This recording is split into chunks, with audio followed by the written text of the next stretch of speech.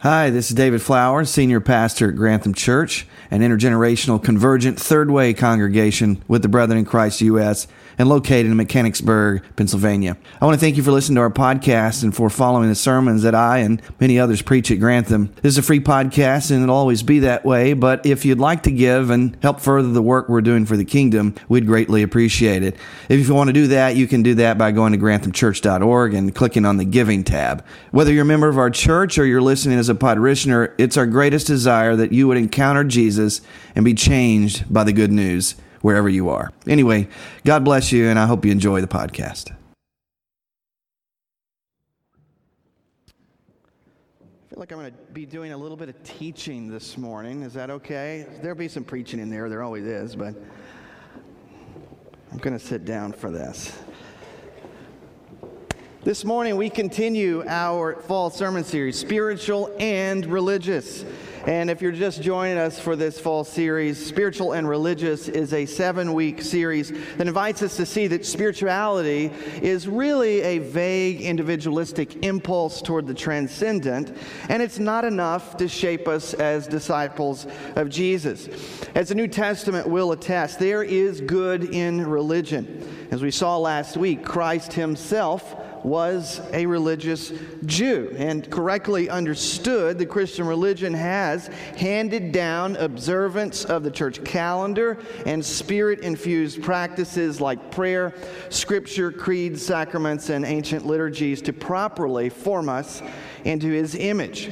As I've said over and over, and I'm going to keep saying, God doesn't need these things. We need them to be properly formed in our worship. Here's where we've been and where we're going in this series. We began the series with a message, I see that you're very spiritual. And in that first message, we looked at where the modern disdain for religion began. We commended those who say they're spiritual, but we said that Jesus requires more from us if we're going to be disciples of Jesus. We don't just get to make it up as we go and just make Jesus our own personal Lord and not see him connected to the church and to religion. And then the second week, we look at spiritual but not religious. And we saw in that sermon where we're all actually religious beings. As Jamie Smith said, we're all liturgical animals. And so we're either going to be shaped by the competing forces, religious forces of the world, and we looked at some of those and some of the idols in our culture, or we are going to have our hearts recalibrated through Christian worship. And not just on Sunday morning, but all throughout our week. Last week we looked at Jesus was religious, and I made the strongest case I know for showing that Jesus himself was a religious Jew, that Jesus had religious practices, and if Jesus was religious, we should want to be religious as well, and that should be our prayer as a church. Which brings us to the fourth installment in our Spiritual and Religious series, a message I've entitled Gracious Orthodoxy. Little side note here, I will be speaking at chapel on Tuesday morning for the students in the room and anybody else who wants to join us. I'm going to, in 25 minutes, talk about the content of this sermon series, so pray for me. It's gonna be a challenge, but I think it's good for us to hear.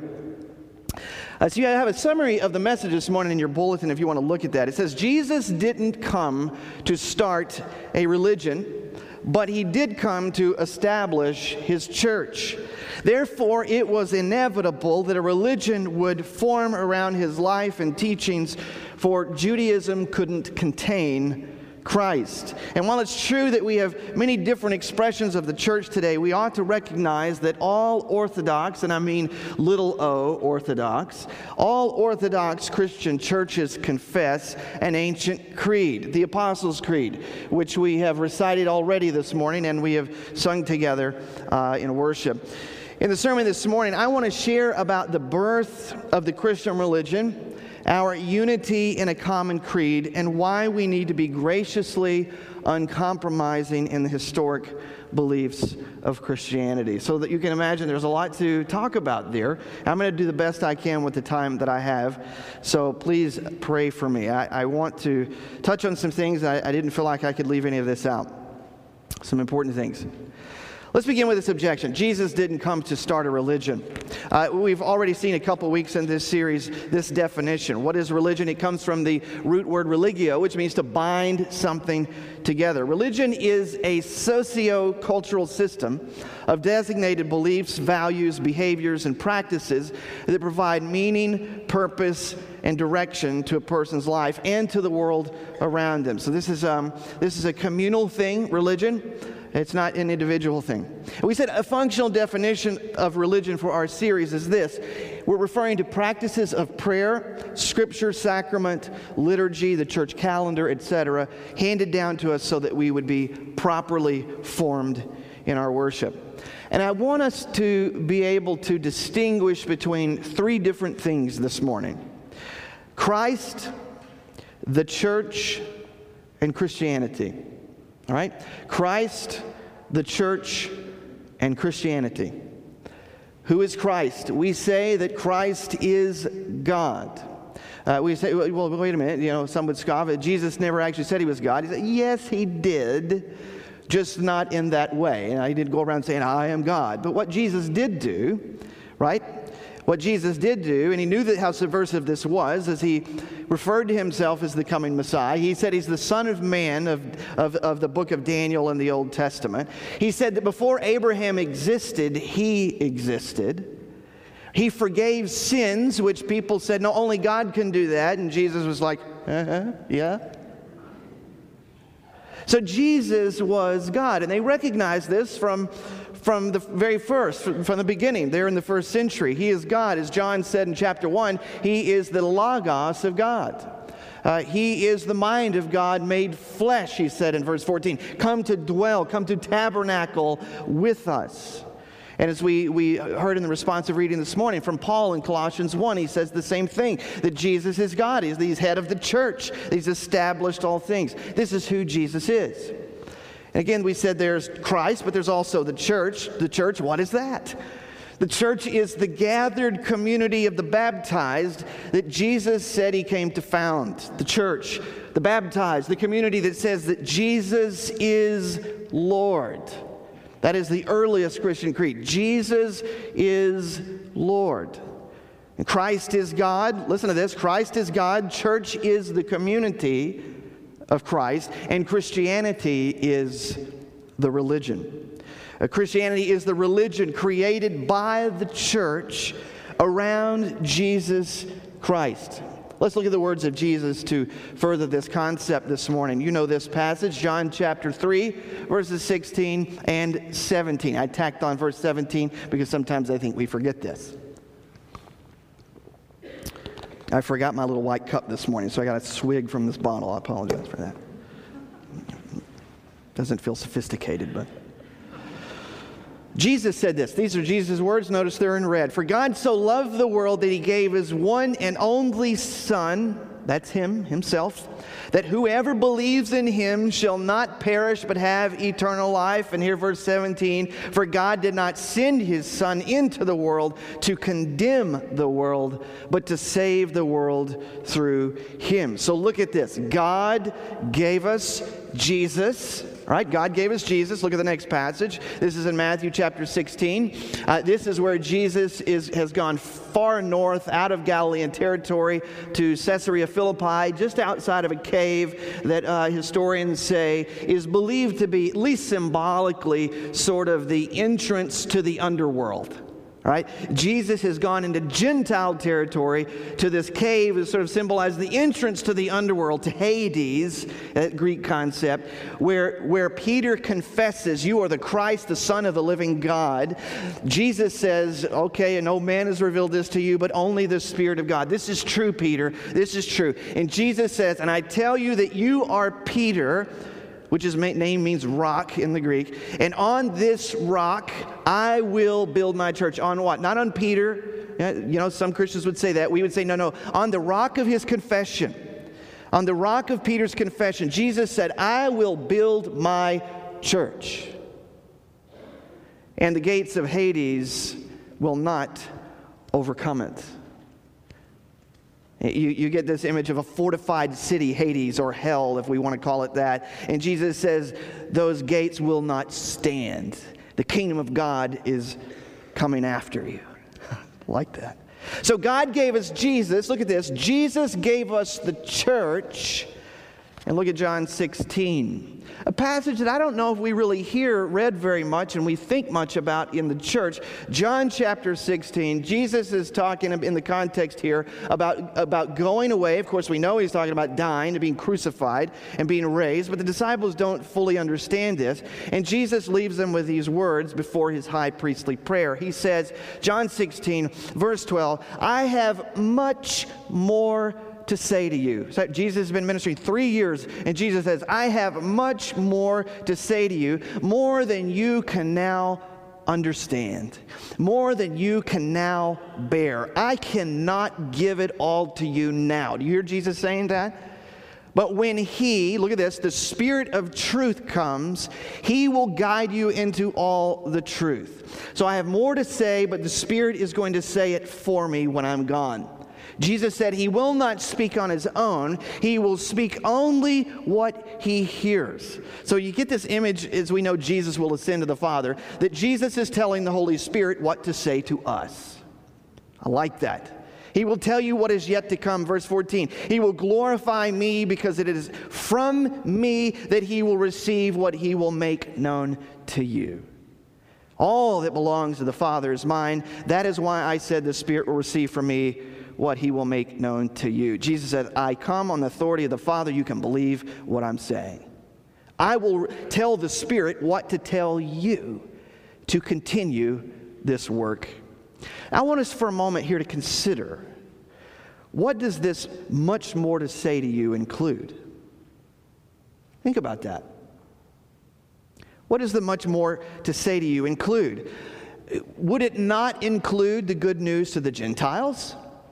Right? Because Jesus with his disciples said, don't go to the Gentiles, go to the lost sheep of Israel, because that had to come first. It was in the line of Israel that we have this redemptive story. So Jesus says, go to Israel first.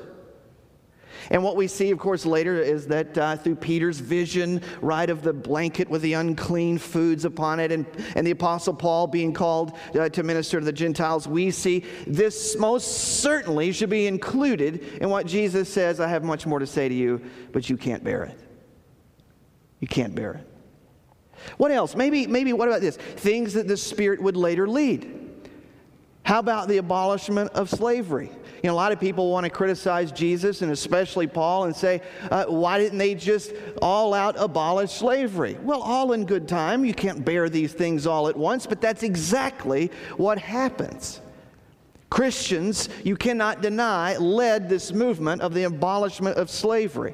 Or how about the equality of women and such things like this? We see the beginnings of it with Jesus, equalizing men and women, allowing Mary to sit at his feet. But later on, the disciples will get it, and they will further the work of the Spirit. How about the development of Christian theology? You know, it's going to take about 100 years for them to notice, there's the Father in there, and then there's the Son in there, and then there's the Spirit. The Trinity. The Father is God, the Son is God, the Spirit is God.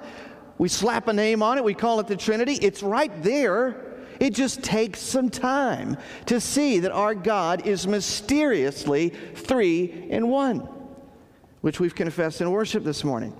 And understanding, of course, Christ's nature, they'll begin to think about this. How is Jesus fully God and fully man? And doctrines, of course, will develop through the church.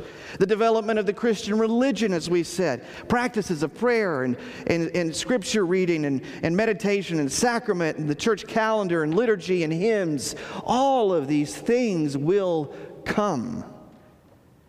So God, listen to this, God gave us Jesus, Jesus gave us the church, and the church, by the power of the Spirit, created Christianity.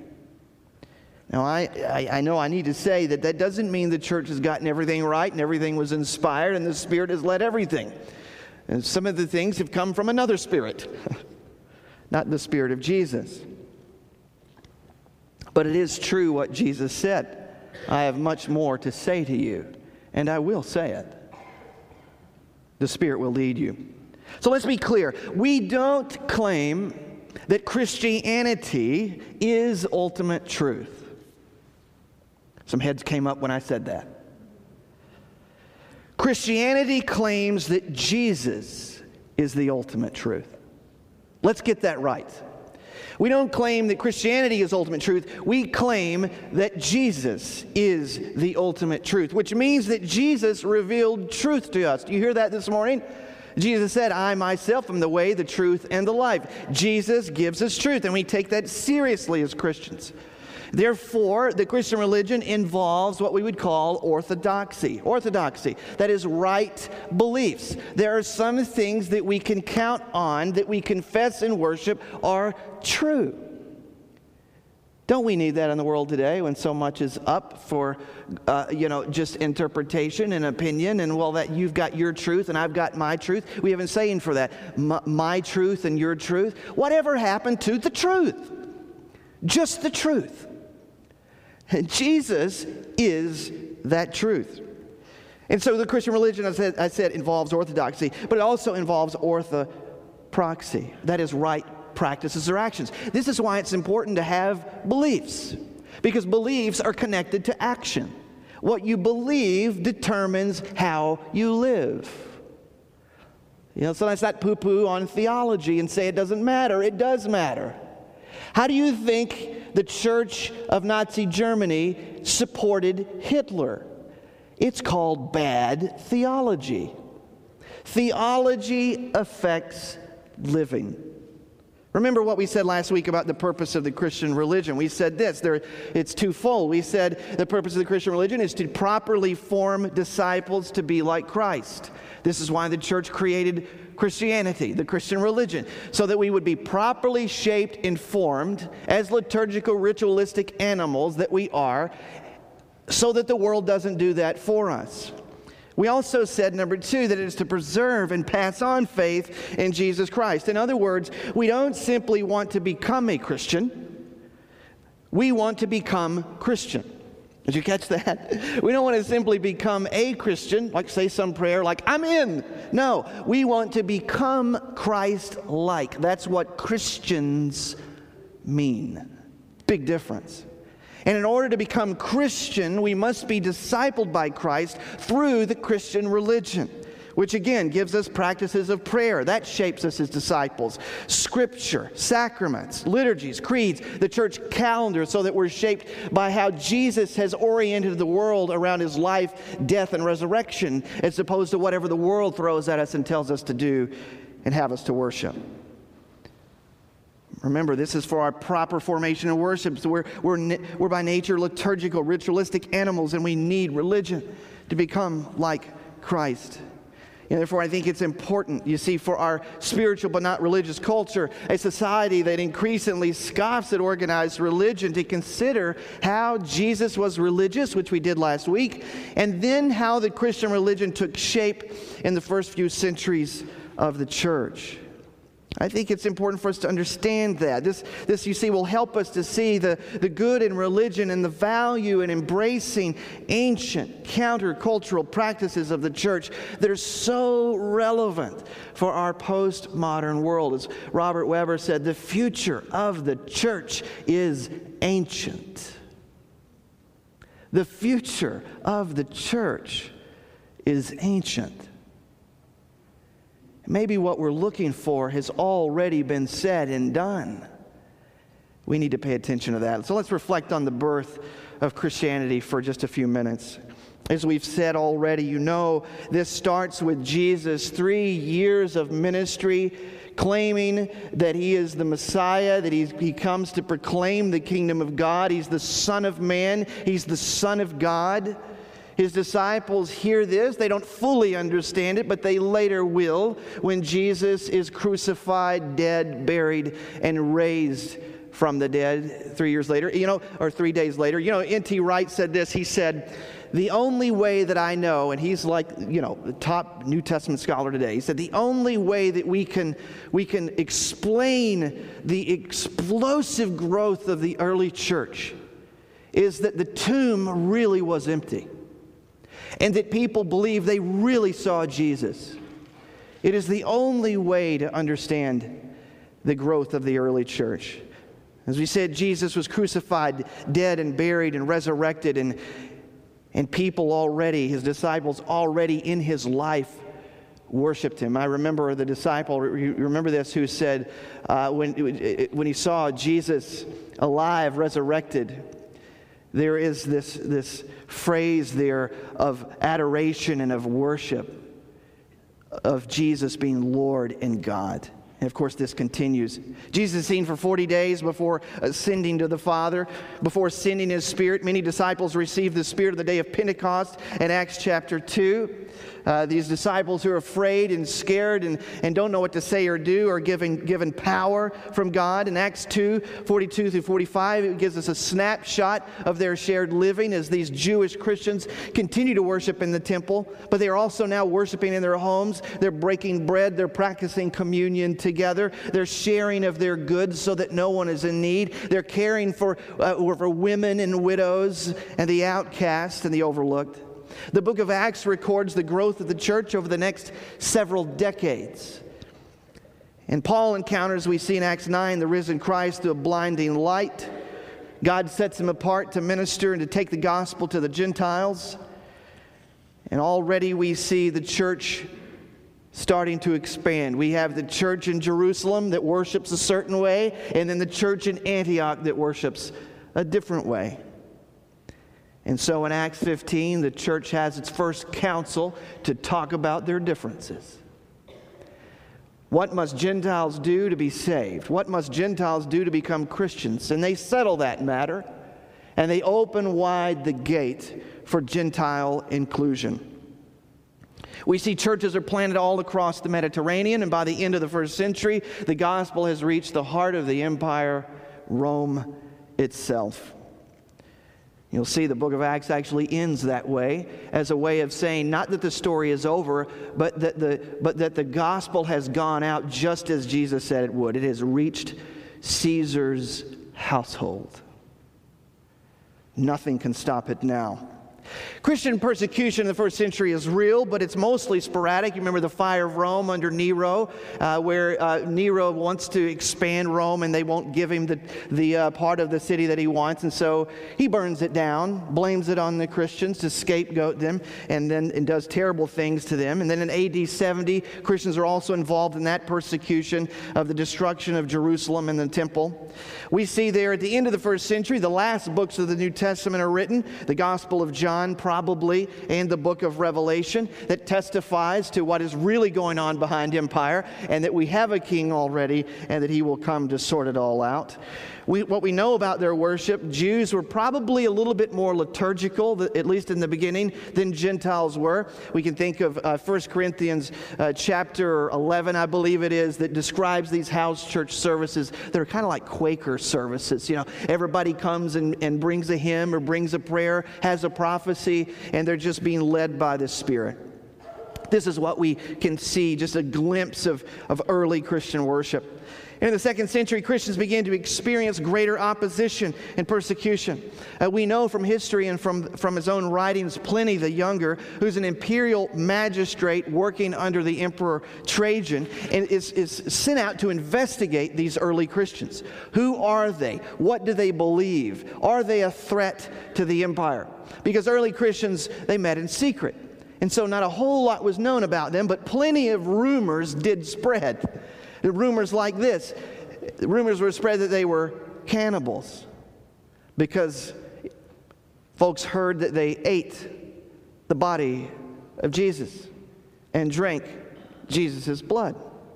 It was said that they believed in incest and orgies because they had this thing called the love feast, because they called each other brothers and sisters. Other rumors that they were about magic when really they were about miracles. And that they were atheists because they only believed in one God. Well, that's changed. But what they were really hated for was they didn't swear an oath and didn't pledge to Caesar. What they were really hated for is they had high ethical standards and refused to attend the Roman liturgical violent games, right? That was meant to shape society and distract them from the business of the politicians. What they were really hated for is they refused to abandon newborns. And they actually would take them in when Roman families discarded of them. And they cared for the elderly when people saw no use for them too. They refused to glorify lust and greed, and they only worshiped Christ as they rejected idols. This is what the early church was hated for. And ultimately, Pliny found that the movement was harmless, but Christians would still be tortured and executed on the grounds of obstinacy and stubbornness. Just because they refused, they would be executed. This sort of opposition, you may know, led to the first apologists. Apologia, the Greek word that means to defend the faith. The first defenders of the faith, the early church fathers, who then began to systematize Christian faith and doctrine as a part of their defense. By the 3rd century, the church had developed a creed, laying out an orthodoxy, what it is that they believed. They developed church structures, which varied from place to place. They developed church liturgies and symbols and icons and using art in their worship. We can see this from the earliest times in catacombs, as art has been painted on the walls of these underground cemeteries. You see, Christian persecution was at its worst under the Roman Emperor Diocletian at the end of the 3rd century. And in the year 305, he decreed that all churches be destroyed, that bishops be imprisoned, and a choice given to deny Christ or suffer death. And all of this was done in an attempt to make Rome great again, if I could say that. I'm not making this up. The power and the glory of Rome was waning, and they said, how do we get this back? And who is to blame? You feel there's always somebody to blame. Well, they blamed the Christians. They believed the gods weren't happy with these weirdos who worshiped a crucified criminal who was crucified by them, mind you, and proclaimed a kingdom greater than that of Caesar's, a rival euangelion, a rival good news. And for that, many followers of Jesus were put to death for their confession and creed. Christianity continues to grow despite the persecution. As one early church father wrote, the blood of the martyrs becomes the seed of the church. But nevertheless, years of persecution does have its traumatic effects on the church. Just when persecution was at its worst, a major change happened that would become a temptation too great for Christians to refuse. You know what this is? In an effort to unite a divided empire, a rising political leader named Constantine wins a battle against his political rival, claiming the victory was foretold by the Christian God, who gave him a sign in the sky to confirm it. So Constantine defeats his enemies, and he panders to Christians who at this point were probably around 3 to 5 million in the empire. That's no small number. And of course, as you know, it wouldn't be the last time that a politician panders to God's people to further their agendas. These days, all you got to do is say, I read the Bible, I go to church, I'm a good Christian, and everybody believes it, regardless of how they live and what they say. Well, Constantine was like that. Constantine proclaims that there should be one God. Listen to this. This is a great unifying campaign, isn't it? There's one God, and there should be one emperor, not two, as there were. There should be one God, one emperor, one glorious Christian state. How about that? He first issues an edict of religious toleration in 313, and about 10 years later, he finally gets everything he wants. And of course, the church welcomes this freedom. It's kind of hard to blame them. They welcome this freedom to express their religion, to stop being persecuted, and stop having to worship in hiding. And even though many would be skeptical of Constantine's claim to faith, as evidence shows, he actually still worshiped the sun god. He thought it was clever. Sun god, son of God, who will notice? And then in 325 AD, Constantine makes Christianity the official religion of the empire, and concerned with keeping a unified state, he requests that church bishops and leaders come together to settle some ongoing disputes about their beliefs, specifically dealing with what most of the church perceived as a heresy being taught by a charismatic leader named Arius. And so the main purpose of this council was to heal the divide in the church caused by Arianism, which challenged the deity of Christ and undermined the doctrine of the Trinity, a doctrine which had become the official church position in the 2nd century, the previous century. And listen, contrary to what many opponents of our faith want to say about Nicaea, this council did not invent the deity of Christ. Instead, this council affirmed and defined what it had found to be the teachings of the apostles regarding the identity of Christ. And they expounded upon and clarified what was written in the earlier Apostles' Creed, thus creating the lengthier Nicene Creed to directly address Arianism. And many Christian traditions in the West still quote this creed regularly. After the Council of Nicaea, a turning of a major chapter in Christian history occurred. And the church over the years continued to develop theology, Christian symbols and art, practices of prayer, worship liturgies, the church calendar, and so forth. And yes, there were always those who sought to reform the church and resist the corrupting influence of politics and paganism. But as we all know, it would be a long time before the Christendom project runs its course. Two other major events I'll just mention real quickly. In 1054 AD, the East and Western Church split. We had to call it the Great Schism, so we have what forms as the Roman Catholic Church. Catholic originally simply meant universal church, and then the Eastern Orthodox Church, Orthodox meaning those who believe right. So get that. We're the one church, and we're the church that believes right. How about that? But this is caused by cultural and political issues stemming from divisions within the empire as well as theological differences. And then skipping, in the 16th century we have the Protestant Reformation responding to the many abuses of the Western church of that day. And then of course out of that comes the radical wing, the Anabaptist. And a lot of major changes we see happening there. A slow untethering of the church from the state, a slow unraveling of Christendom. It's taken a while, but that's when it started. An acceptance of the doctrine sola scriptura. The scriptures are central. We also have this doctrine of priesthood of the believer that is recovered. But I think that it should be said that Protestants, even Anabaptists, theology and church practice, hear me, was a little bit of an overreaction to the abuses of the Roman Catholic Church. We do that, don't we? We do that. We overreact sometimes. We can see that in the rejection of liturgy. We can see that in the rejection of Christian art and icons. Get those things out. Those are idols, some Christians said. We see that in totally stripping baptism and communion of any mysterious sacramental significance. It's just a symbol. It's just a symbol. Nothing more. Leading some Christians to say, then, well, we could just do it once a year and be fine, right?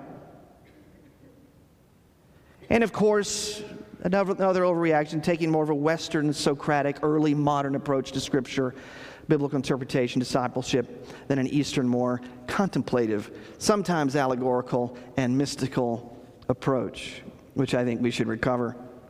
Nevertheless, out of the Protestant Reformation came this explosion of various traditions. Many, if not most of you, have grown up in one of those, which did in fact grow the Christian religion. So it's not all bad. Just take a look at this snapshot of the variety of in Christian religion today. 2.42 billion Christians worldwide. This is how we sort of divide up. Catholic, Eastern Orthodox, Oriental Orthodox, all of the Protestant denominations, including the Anabaptists, the Anglicans and Episcopals. And you think, well, what brings about these changes and divisions in the church? Because this is plenty for folks who are spiritual but not religious to scoff at, you know? Well, it's a lot. It's theological and doctrinal disputes. It's biblical authority. Is the Bible inspired? And if so, which books? And should we adhere to the church traditions and church councils? And how authoritative are those decisions? And what about biblical interpretation? There's differences of meaning over the text and how we should live in the world on a variety of issues. Church polity, we differ on that. And depending on what language you use in worship and what culture and location that you're in, all of it can differ. And of course, we have renewal movements and responses to changing times. This is also why we see such variety. And clearly, there's a lot of room for our differences, which is why John Wesley, an 18th century revivalist whose theology has impacted us, the brethren in Christ, followed this time-tested approach. He said, in essentials, what? You know this? In essentials, unity. In non-essentials, freedom. And in all things, charity, right? Or grace, gracious. Orthodoxy, loving orthodoxy. And I think the church of the future needs to listen a little bit more to John Wesley and embrace the inherent paradoxes of the Christian faith, except that we're all in the same family and be willing to be challenged by one another. Amen? I haven't asked for an amen in a while. Can I get a better one than that? Amen? All right. Okay. We're getting there. I can understand, as I said, that some of the nuns and spiritual but not religious folks see all the differences within Christianity and have just thrown up their hands in dismay and frustration with the church, especially when probably the majority of us have experienced some sort of church split. And it's exhausting. I get it. I understand. This is not good for Jesus. But I do want us to keep this in mind. It's important to keep in mind that within the realm of Orthodox Christianity, denominations are often the result of brothers and sisters disagreeing on secondary issues, not primary issues. Keep that in mind. Because while many divisions are prompted by disagreement, we've also seen how the Spirit uses new and fresh expressions to bring renewal to the church, to keep moving us forward, to keep recontextualizing the gospel for today, because it is inevitable. We all sort of get to this place and it's like, this is great, this is perfect, let's not change anything. Let's all live on farms and isolate ourselves and just get locked into the 15th and 16th centuries or something. You've probably never heard of a group like that. But while many divisions are prompted by this, the Spirit is using this to propel the gospel forward. This is why I agree with Bonnie Christian in her book, Flexible Faith. Flexible faith, rethinking what it means to follow Jesus today. She said, a vibrant diversity within Christian orthodoxy, which is simply to say a range of different ways to faithfully follow Jesus, is a strength of our faith, not a weakness. She says, now that's not to say Christianity should be just randomly bent to fit any preference or lifestyle. We can't set ourselves up as individual arbiters of what's right and wrong and the true or false and deciding what Christianity is, whatever we personally want it to be. She says diversity within orthodoxy still has its limits. It reminds me of the theologian Alistair McGrath. He said that Christianity at its best avoids both fundamentalism and liberalism. That's why we're third way here at Grantham. Christianity at its best avoids fundamentalism and liberalism. The first rejects culture, and the latter accommodates too much to culture. So there you go. Good reason for needing the spectrum of conservative to progressive Christians in the church. Folks, you do yourself a disservice when you go to a church that just thinks like you. And you can find that. You can find plenty of churches like that. But here at Grantham, we're trying to do this differently. Catch that vision. Catch that vision. Furthermore, listen to what Winfield Bevins writes in his book, Ever Ancient, Ever New, The Allure of Liturgy for a New Generation. He says, what makes Christian orthodoxy stand apart in our postmodern world is its clear statements of what we believe and the commitment to hold to these beliefs regardless of the relativism we find in the world. This hasn't changed. For 2,000 years, we confess the same thing. While others may abandon their beliefs for the latest trends, Christians are rooted, holding firm, concrete beliefs about the triune God, Father, Son, and Holy Spirit.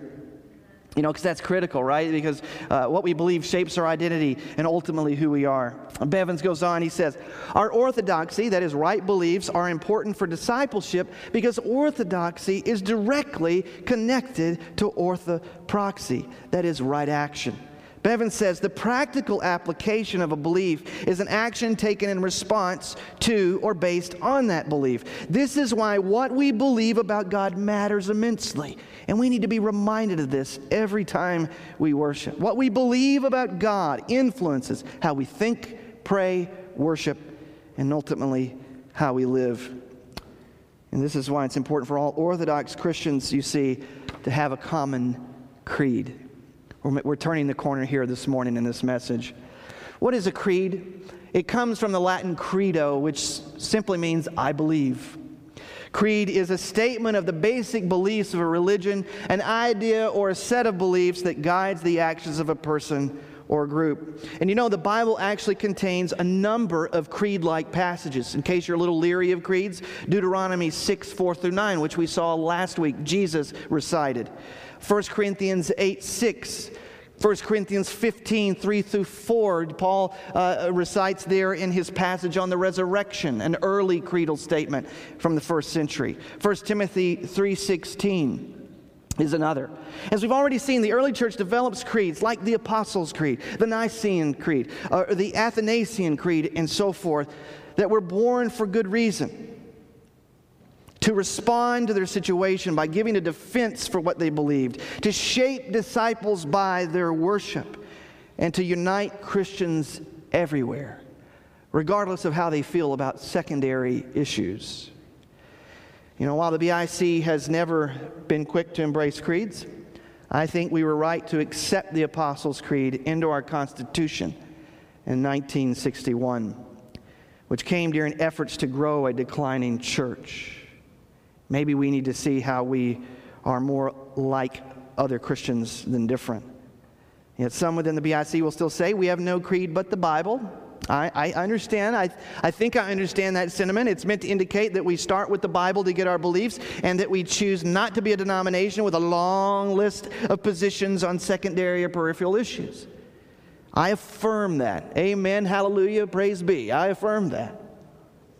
But we should recognize that a creed is a summary of our faith that helps us to articulate our beliefs in the story that we've made our own. You say, what do you believe? Well, I believe the Bible. Well, what does it say? Creeds help with that. The Apostles' Creed specifically helps with that. And in keeping with what Peter said in this epistle, we should say this, that we should always be prepared to give an answer to everyone who asks us to give the reason for the hope that we have. Creeds help with that, which is why all Orthodox Christians have adopted a common confession known as the Apostles' Creed. The Apostles' Creed, somewhere around 200 AD, was created to bring the church together. It was created in Rome as early as the late 2nd century, but it went through a few changes before its final form. And the legend says that 12 apostles each contributed a line, but that's probably not likely. It probably bears their name more because it's consistent with New Testament teaching, which the apostles helped us with. And we should notice that the creed is a narrative of the gospel, not simply points of doctrine. It's a narrative. We recited this creed earlier this morning. Here it is again, real quick, and then we'll start to wrap up this message. This what you see here before you is known as the ecumenical version of the Apostles' Creed. We're actually going to be ordering little cards that you can, of this creed, that you can put in your Bible and you can use in your private devotion or memorize for worship. Just notice some slight differences here from the way maybe you may have said that growing up in your tradition. The first thing you'll notice is we use creator instead of maker. No biggie there. They mean the same thing. The second thing, we say he descended to the dead instead of he descended into hell, because that is a particular tradition's interpretation that Jesus literally went to sort of a Dante's Inferno scene and set the captives free, based on a really obscure passage in Peter. But the idea here is that Jesus died. Jesus went to the grave. Sheol in the Hebrew, Hades in the Greek. Another thing you'll notice is we say Holy Spirit instead of ghost. We're not talking about paranormal activity. We say the Holy Spirit instead of the Holy Ghost. And we stick with this. Look at this. We stick with Catholic, little c. Because Catholic was around before Catholic. You know what I mean? Catholic simply means the one church. Before Roman Catholicism was born, we said this together. We are one church, Holy Catholic Church. I remember after we had left the institutional church, and for about 5 years, we met in homes and figured out our theology and healed from the hurt that was caused us. And when we re-entered the organized church, it was a Methodist church. And every Sunday we recited the Apostles' Creed. And I grew up Southern Baptist. We never did that, you know. It was too liturgical. And I just have to say, wow, was it powerful to be reminded of these basic beliefs, and also to sense this great level of unity with Christians all over the world. Recall how important that unity is from Jesus in John 17. He prayed this in his high priestly prayer. He said, Father, make them one as we are one, so that the whole world will know that we are your people. Make their unity complete. The world will know you sent me and have loved them as you have loved me. Therefore, to proclaim our faith this morning, I know we said it already. Let's say it one more time together as we begin to close here. Say this with me, church. I believe in God the Father Almighty, creator of heaven and earth.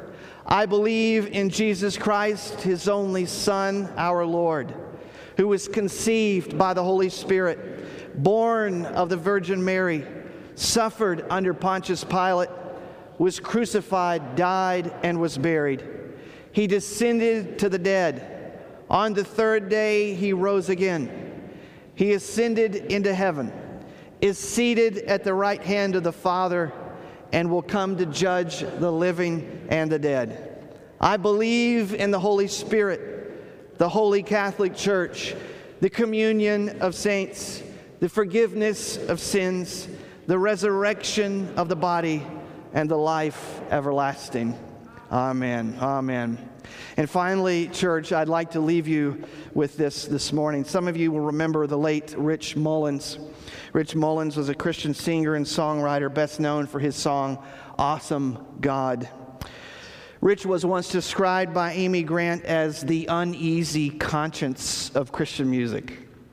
He was very prophetic. He was a modern-day prophet who had taken a vow of poverty like St. Francis of Assisi, and he gave his earnings to those in need.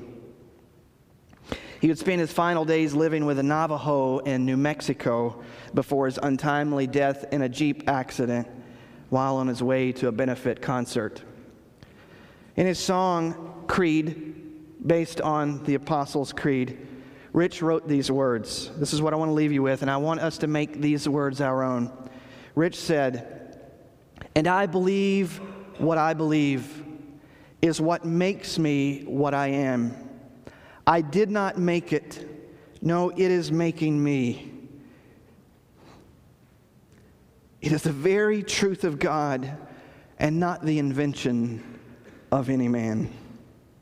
May this be the reason that we are so graciously uncompromising in what we confess as followers of Jesus. Would you pray with me? Holy Father, we know that we are part of an ancient story, an ancient faith. Thank you, Lord, for reminding us of that this morning. God, we ask that you would help us to believe and be shaped by that belief. Even on the Sunday mornings when we're not sure, remind us with this creed. Help us to believe. And Lord, we ask that you unite your church around the globe in this common creed that we say together. Because we didn't make it. It is making us. It is the very truth of God, not the invention of any man. And Lord, lastly, we pray that you would let us be known by our love. In the name of the Father, and of the Son, and the Holy Spirit, we pray. Amen.